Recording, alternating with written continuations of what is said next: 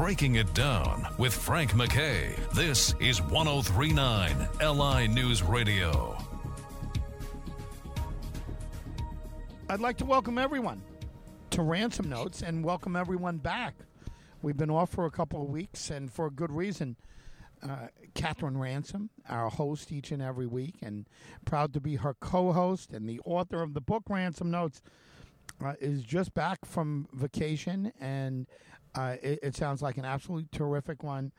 And we welcome back everyone who's been listening, and we certainly welcome back our host, Catherine Ransom. Catherine, how are you?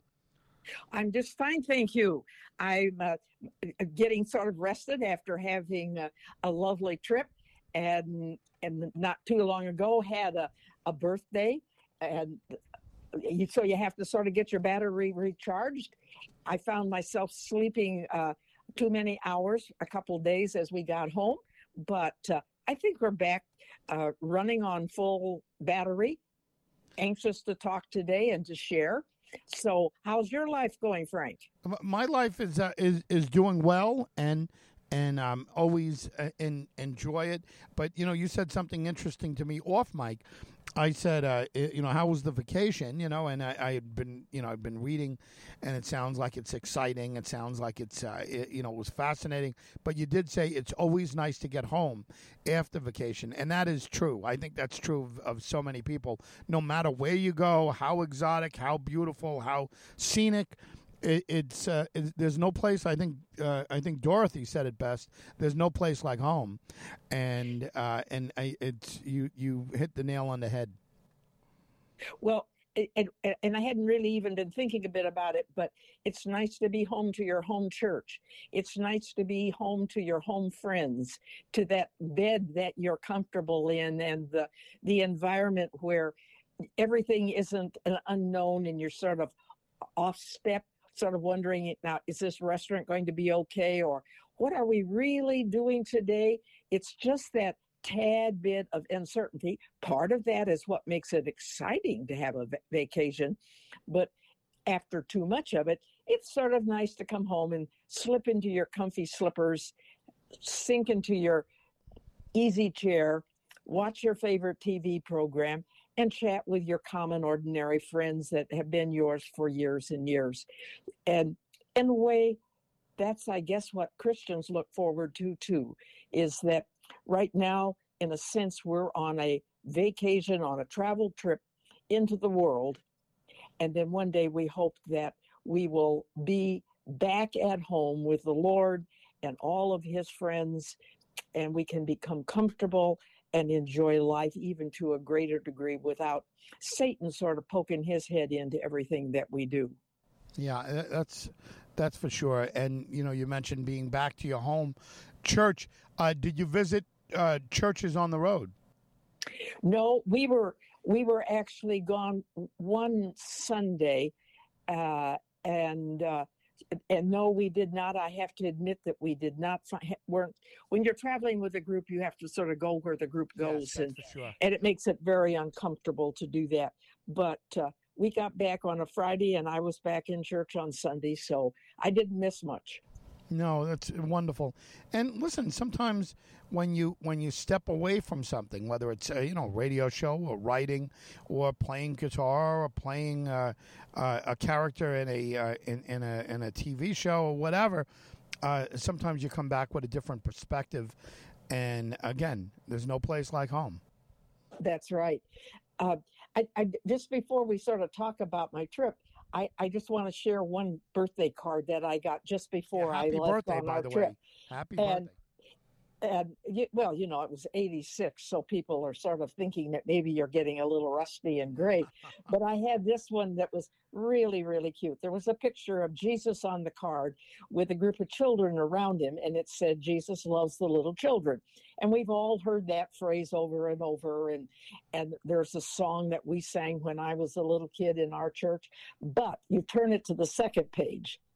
But don't worry, I'm pretty sure he also has super old people friends, so that he also loves them.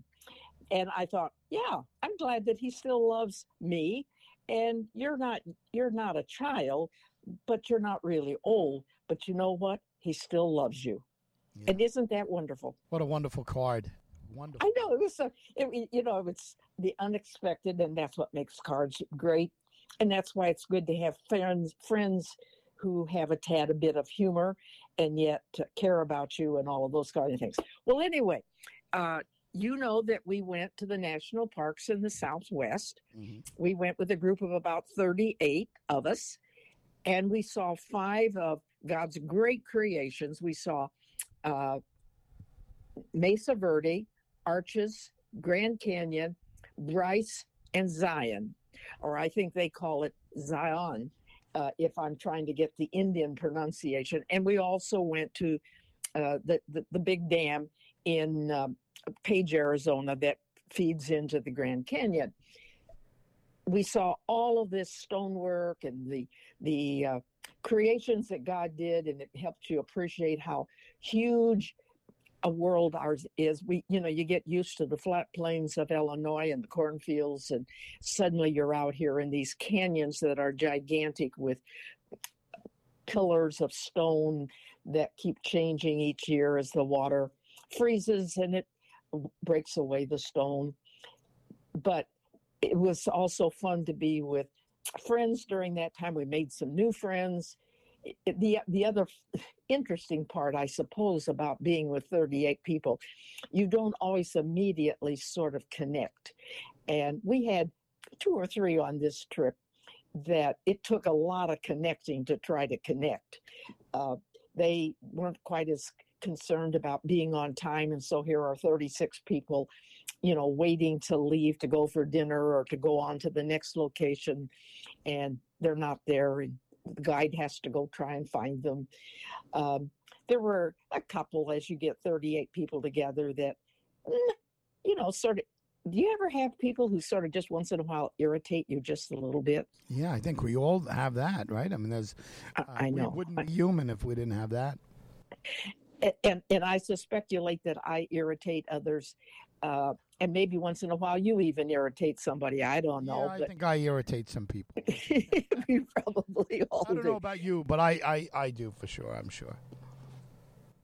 We had a couple of people on there that one you just as soon not be sitting at the table with him because he knew everything about everything from what's the best wine to the best restaurant to whatever. And sometimes that gets a little bit old. But all in all, we made some good friends and had a great time, and our leader was good. And one of the highlights that, and my housemate that shared the trip with me, especially a highlight for her, is while we were in Bryce Canyon, we were privileged to see a baby condor and parents. And the condor is really one of the Lord's creation that's disappearing just a bit, that they were really afraid that perhaps there would be none left. And so the environmentalists and the Park Service people intervened, captured or brought into where they could sort of protect some of the few remaining ones. When an egg was laid, they carefully incubated it or did whatever you do to make an egg hatch, but they did it with human beings intervening, and felt that they probably had a few more birds ready to now go back to the wild and release them. And they did, and then they wait with bated breath. Are these parents going to mate? Are they going to have an egg, a child? And if they do, will the birds survive? And our guide, as we were arriving at Bryce, said, you may see the one baby bird that has survived. And they're so thrilled about that because that would be the first one in some time that had made it as a new infant on its own, naturally, just with what happens in real life. We start on our trip, and this was a day when we had a lot of freedom and everybody could go on whichever trail they wanted. And we were of different ages and different abilities. Some people were on some walking sticks and need them just to be upright, not just for stability on a funny road. And others of us took more common paths and so forth. Well, we ended up at the spot where the rangers had their telescopes set up and pointed up on the wall. And as we arrived there, they said, if you'd like to see a condor baby, it's up there on the wall, and you may look through our telescope. And we did indeed. And then the ranger says, this is the second baby that we've had. And it was born in March, so it was now about 6 months old, roughly. Yeah. And that it's doing even better than bird number 1, which our guide had talked to us about it. And it was so much fun to go back and share with our guide that she could update her story now that there's bird 2 that's flying around. But they were more thrilled about the fact that the second one was even stronger, the first one, and was flying higher and more far out, still in the nest. And when we look through the telescope, the bird, and you think of a baby bird, you think of it as about the size of a small orange. Yeah. Oh, no, not for a baby condor. It's, I don't know what its wingspan actually is at that, but it must have been at least 6 feet wide, just guessing. And we didn't have a gigantic telescope, but you could see the condor sitting up there. And then as we watch in the sky, those that were good at bird watching spotted some of the adult condors mixed in with some other birds, and we had to sort of try and learn which one's a condor and which one is not. But it really was a thrill to know that people care enough about our environment to try and save some pieces that are sort of evaporating and dying out because of various things that happen to our world, whether it's bugs or bees or water, land, animals. Our world is sort of under pressure, and so are the birds. So it was fun. And that was one of the highlights of our trip. Long story about a bird that probably most people could care less if they ever saw, because it isn't as beautiful as a robin, but it certainly is a magnificent piece of God's creation. Yeah. Well, listen, well said. And I think people do care. We've been hearing about the California condor, and I don't know if that's who this was, but California condor, which is a vulture, basically, since the 70s. And they thought they were going to be extinct in the 1970s, which, let's face it, that's, it's 48 or whatever years ago, or 50 years ago that, 50 years ago that we were talking about the California condor.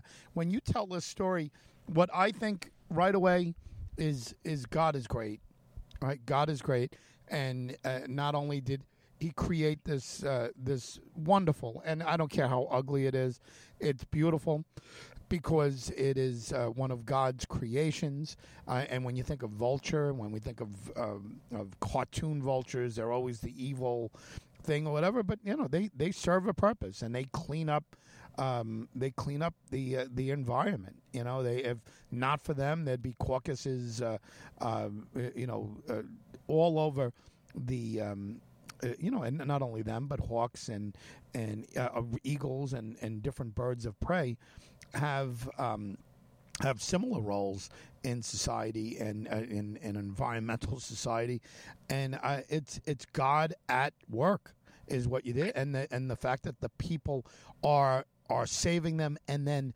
showing them to you and to the 37 other people, you, Marianne, and the 36 other people that are there, and then here you are sharing with hundreds and thousands of people the story about this. And to me, it's just God is great is what that story says. There's a lot there. I think one of the things that you're reminded on trips like this, I think I told you we were in Bryce, Zion, Grand Canyon Arches, and Mesa Verde. you're reminded of the interrelatedness, the interdependence that each of us has on some other piece of the creation. The ant does this for someone else. It stirs up some of the dirt. A bee leaves the pollen or whatever. I'm not a naturalist, but right. the bee is necessary for pollination of some of our flowers. We think, well, let's kill off those bees because they sting me and I don't want them. But then you may not have flowers to smell that you like. And I'm being a little simplistic in this, but the condor is essential to the balance of nature. And that's what we have to try. And that's what's so hard for people today. We get carried away with wanting to shoot all the deer or not shooting enough of them, wanting to use all of the water for whatever, for good reasons, for watering our food and making our plants grow. But then we suddenly starve the land of water, and there's no water for anybody. The reservoirs in the area out there are beginning to dry up.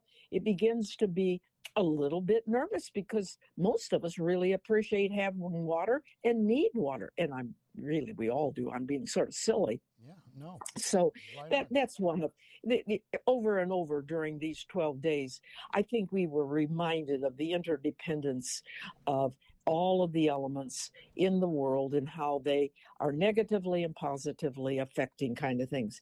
But I've got even a crazier story for us today, Frank. Yeah. Have you ever had anyone talk to you about lessons from a tube of toothpaste? No, but I can't wait to hear this. Well, I know. I get really silly. A few months ago, shortly after we moved into our new place here, my tube of toothpaste seemed to be getting really thin. And I kept saying, sorry to myself, I really need to probably stop and buy another tube. But the paste kept coming out, and a week passed, and each morning and night I still had a squish of toothpaste in it. And I keep thinking, wow, this toothpaste is just tube is getting really thin. And I finally went and bought a tube to have on hand when it ran out. And 2 weeks passed, and 3, and finally at the end of a month, that tube of toothpaste ran out. And I thought, wow, I was really surprised at how long that lasted. So then you know what my head had to do. I had to think, I think there ought to be some lessons we could learn from this tube of toothpaste. And I know you're not surprised that I would say that. So I was looking at the tube of toothpaste carefully, as if I were, needing to know all of the elements that are written around a toothpaste. And one of the things it said about this brand was that it is a never-ending source of help. Well, that had sort of been true. It just kept going on and going on. And then I thought of 2 wonderful Bible stories in which never-ending source was appropriate. I don't know if you remember them, but one involved Elijah and one involved Elisha. And with your permission, I'll just sort of highlight those 2 stories because each time I read them, I think of my tube of toothpaste.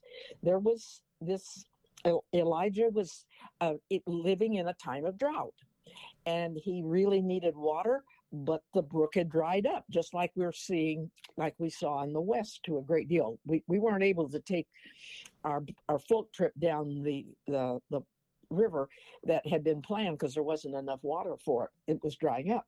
And so here Elijah is, and he's thirsty, and the Lord tells him to go to Zarephath and he'll get some help.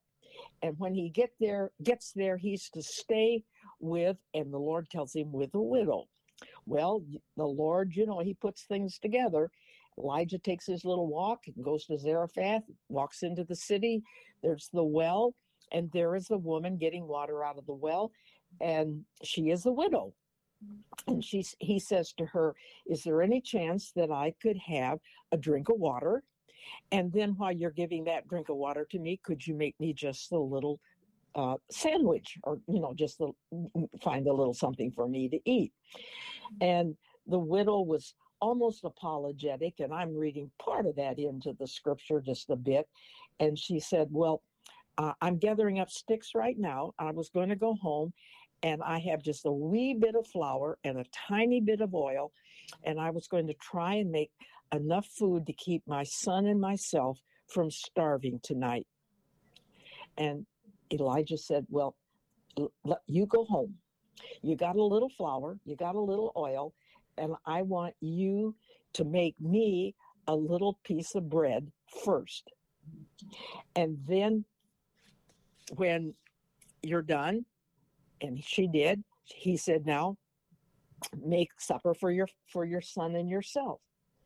And she did. And he said, you keep doing that and until the drought passes. And sure enough, the Lord supplied that widow. Are you still there? Yeah. Oh, yeah. Okay, because I got a spam message. Sure enough, the jar of flour and the piece of oil did not run out until the drought passed. Wow. Never ending source, just like my tube of toothpaste. Well, you think, oh, that's just one sort of interesting story, but bless me if you don't go into 2 Kings, and that story is found in 1 Kings, the 17th chapter, if somebody'd like to look it up.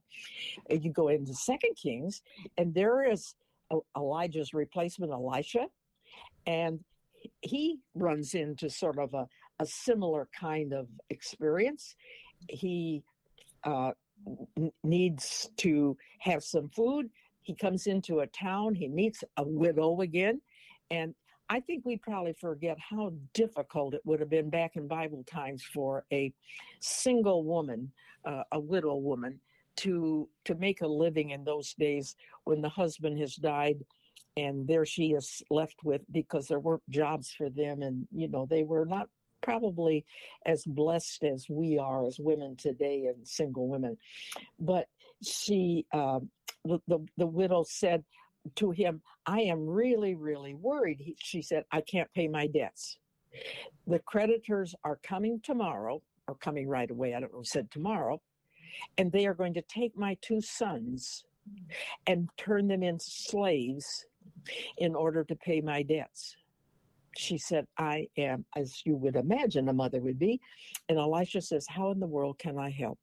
And she says, well, we've got to find some way for me to make some money. And he said, what do you have? And she says, well, I have a little bottle of oil.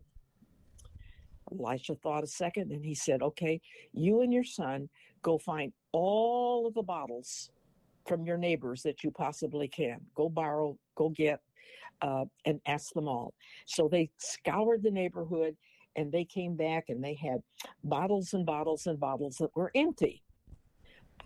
Elijah says, now take those bottles and put them in the house, close the door, take the little bit of oil that you have, and start pouring it in all of these empty bottles.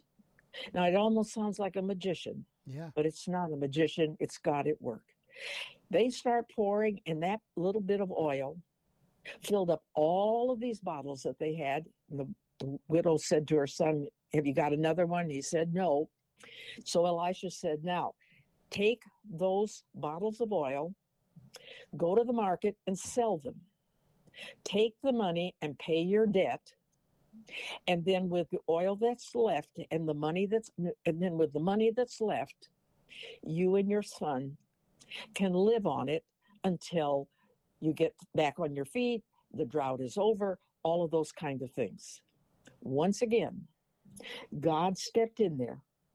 They followed what he said, had enough money to pay the debt, and they had enough money to live on until better times approached. When we think about how God can intervene. So that was one lesson learned from my tube of toothpaste. Yeah. Wow. That, it's never ending. Then I got 3 more little short ones. Yeah, that's very good. Very, very good. Next little line on my toothpaste. Whitening makes you white as snow. there was a whitening power, and that's one reason I bought that particular brand, because older people's teeth get a little yellow. And I thought about, yes, in Isaiah it says, though your sins are scarlet, there's an old song, now wash me and I shall be whiter than snow. And we used to sing that song when I was a kid, and it's a great scripture in Isaiah. And I thought, yep, my toothpaste keeps my teeth whiter, less yellow. But the Lord, it's going to make me whiter than snow if I remain faithful. So that was lesson number 2. Then the third lesson on here was, it said on the tube that this toothpaste will actively repair your teeth. Now, I'm not going to say what kind of toothpaste it is, because this is not an ad for toothpaste. No, right. I'm not trying to do that. We understand. But I thought, actively repairs. God, I keep making mistakes as a person. And most people make mistakes in their life. And they're not always as good to the Lord as they should be. And we don't always praise. And occasionally we forget to pray. And once in a while we think evil. I don't know, all those kind of things. But if we ask forgiveness, or if I brush my teeth faithfully with this toothpaste, it will help restore both my teeth, and the Lord will restore my soul. He actively repairs me if I ask for forgiveness. It's, that's sort of a neat promise. Yeah. And then the fourth and final message, and then I'll be done with this, that this was funny. It said, you must always follow the label directions exactly. Now, I have to admit, I probably wasn't as faithful with all those directions. And that probably is true in our life. That if I know it is sort of funny, isn't it? Yeah. And you know what I'm going to say, that if we follow God's commands and what we're supposed to do, that then we will continue to move forward to that promised land. And just as another squirt of toothpaste came out of that tube, if I did all of these things, and all of these other things would happen, so it is with our Christian life. Now, that's my big sermon for the day. Wow. And just wow. Off of a tube of toothpaste. I mean, that is that is just something else. A lot there to think about. And one of the things that stands out to me is the repairing, the repairing of one's soul and the repairing of oneself. And hey, look, we could be pretty hard on ourselves, and just like our teeth, we can be pretty hard on our teeth. I don't know that I trust the manufacturer of that toothpaste as much as I trust the Lord. Especially when they say you have to read the label and follow exactly. Somehow, yeah, I don't usually read the label to brush my teeth. I kind of figured it out a while ago, and whatever. But it is not a bad idea to reread and really follow the instructions that the Lord has given out. Again, I've heard people say this a million times. They're the 10 commandments. They're not the 10 suggestions. They're not the 10, hey, think about these. 10 commandments. I mean, it's, and they're pretty good after all this time to live by. And, again, we may not have to read a tube of toothpaste to remember how to brush our teeth, but it's not a bad idea to go back to your scripture, to go back to your Bibles, and to follow up on what was being taught for thousands and thousands of years at this point. And you know what? A lot there comes from you, and I've said it a million times. You could take the tiniest little acorn and listen to Catherine Ransom, and within 5 minutes it could be an oak tree. And boy, that is very impressive, Catherine. I have to say, that is very, very impressive. And now you can go home tonight, Frank, and you can get your tube of toothpaste out, find out what it says, and then you can make up your own lessons. How's that for a challenge? Yeah, that sounds pretty good. You know what I thought you were going to say, and I've learned not to anticipate what you're going to say. It's fun to do it, but I'm always wrong. You go into a different direction. There's an old cliche, and you went right for the Bible, which was great. But there's an old cliche about toothpaste that you can't get the toothpaste back into the tube once you squeeze it out. So, yeah. So I mean, that's like telling us, hey, watch what you do, right? Watch what you say. You might get angry, and you might lose your temper and say something to someone you love or somebody you don't love, and you. Maybe that know-it-all guy type of guy, where you might have said, you know what, just shut up, just be quiet. We don't care what the best wine is. We'll find out for ourselves. Once you say that, you really can't take it back. Once you could apologize, you could do whatever, and again, that's kind of like the concept of the toothpaste. You can't suck the toothpaste back into it, and But I love the renewal. I loved everything you said there, but the repairing and going back to your scripture, your lessons, the lessons you've learned in church, by your preacher, by your priest, by your rabbi, by your pastor, all wonderful stuff. It's repairing. We can repair ourselves, and I don't know if that toothpaste can, but we can repair ourselves if you go back to the Lord. Well, and you were talking about you can't put the toothpaste back in the tube, and I think the old illustration we used to use as kids was the story about someone was given a bag full of feathers, told them to let them out into the sky, and then their second job was to collect them. And it's almost impossible to collect all those feathers as they have flown away. And that's the same way with our words. And I'm not good about always remembering to be careful about what I say. I have a temper, and I try to keep it under control. But I have to admit that feathers fly out of my mouth, and then I can't capture them again, and I've probably hurt people along the way. And I know I'm not the only one. That doesn't make it right, but at least I'm not the Lone Ranger. I have a couple of commands for seniors. Yeah. And I know you're just nice middle-aged and you're not a senior yet, but I've got three of them here. And then you tell me if any of these apply. Okay, yeah. This is commandment number 1. The biggest lie you tell yourself is, I don't need to write it down. I'll remember. Yeah. Number 2, then you can respond to I've got 3 of them. That's number 1. Okay. Number 2, talk to yourself. You need expert advice. And number 3, growing older should have taken longer. Yeah. Wow. And I thought of that one this morning as I was having a retake on my mammogram, and I need to go back for a biopsy. And I'm thinking, and I've had a couple of knees and repaired recently in the last couple of years, and I've had heart surgery, and I'm thinking, I don't know, growing older maybe should have taken less time, and maybe I wouldn't have had to have heart surgery or biopsy on a breast. But growing older, I've enjoyed life. So do you think that you relate most to the biggest lie you ever tell yourself is, I don't have to write it down, I'll remember? Or do you always remember? Number 2, do you talk to yourself just because you like expert advice? And number 3, should growing older, should it have taken longer? Well, the first one, I should absolutely write things down. When I'm going to the store, my wife will say, oh, can you get this and get this?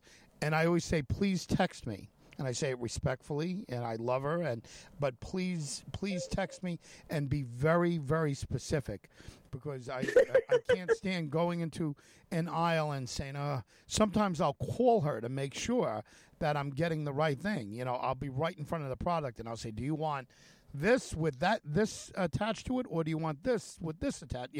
That type of thing. But if I don't write things down, I will absolutely forget it. Secondly, the expert advice.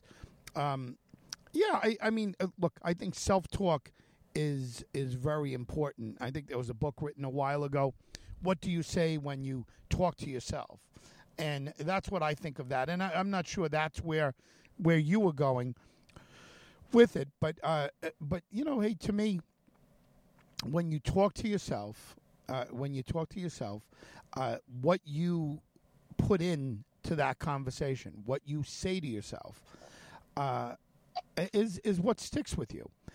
And I always notice about you, and to me, you're like as perfect as a person as you can get. You're really wonderful, and you'll say often that, you got a bad temper, and so do I, and you say things, but I've never seen you lose your temper. I've never heard you lose your temper, but I'll take you at your word.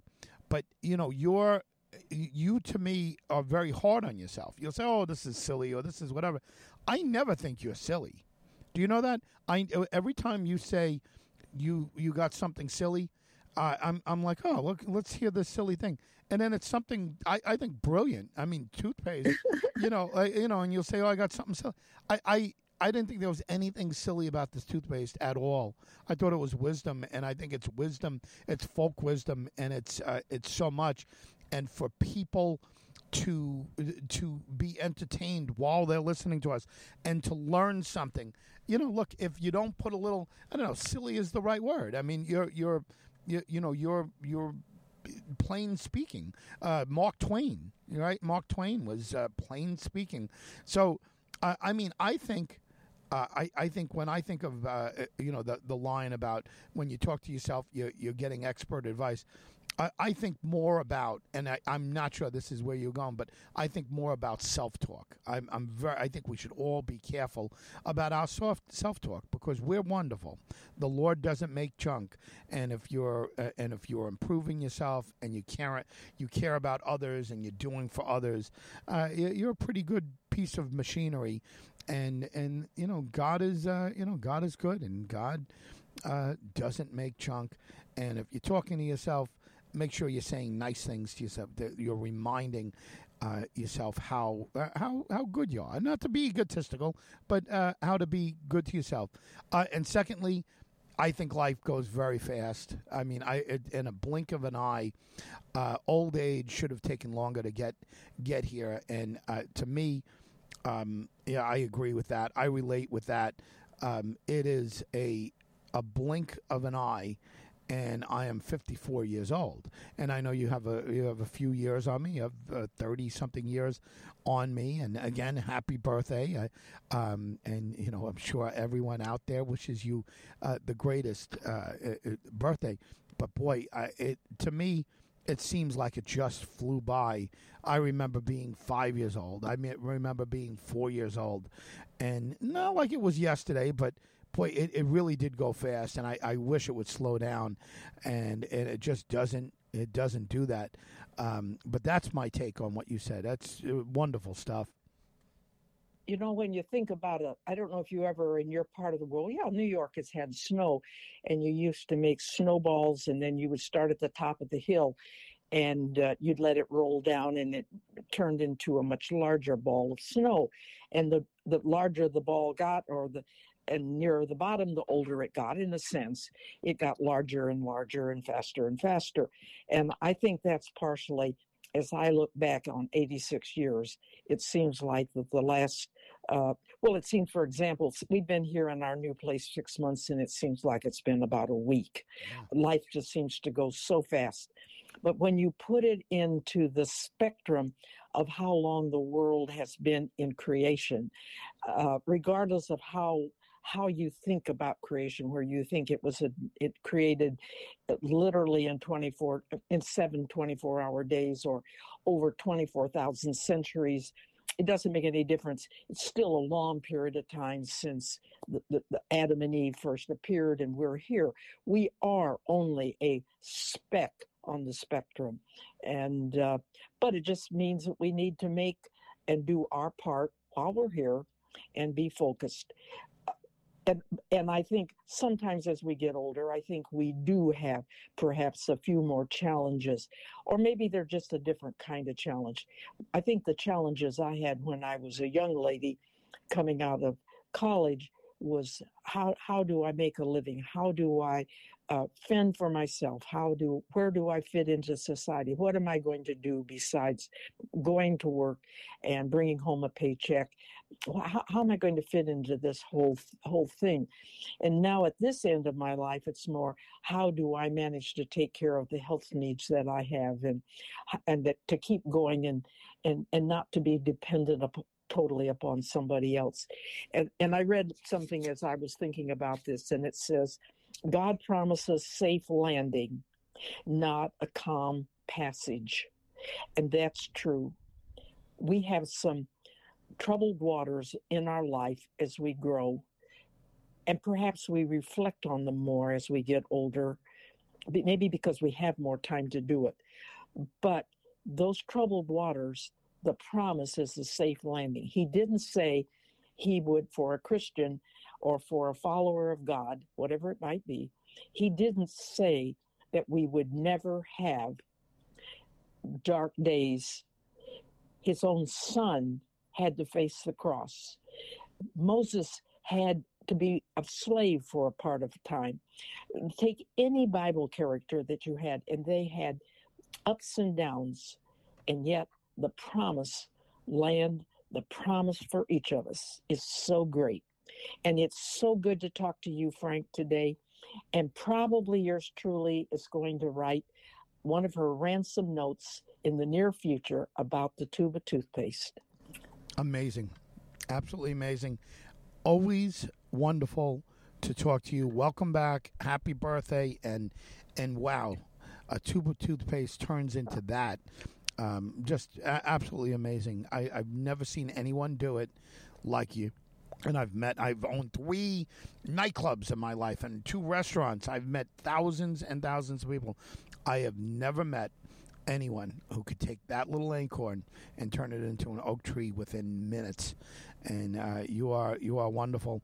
I want to thank you for sharing with us, and certainly we want to thank everyone for listening to us each and every week. And we're back. A couple weeks off, and next week we'll see you visually, and you'll get to see my ugly face and Catherine's beautiful face, and once again, and she is wonderful. Catherine Ransom. The name of the book is Ransom Notes. Frank MacKay signing off. We'll see you all next time on Ransom Notes.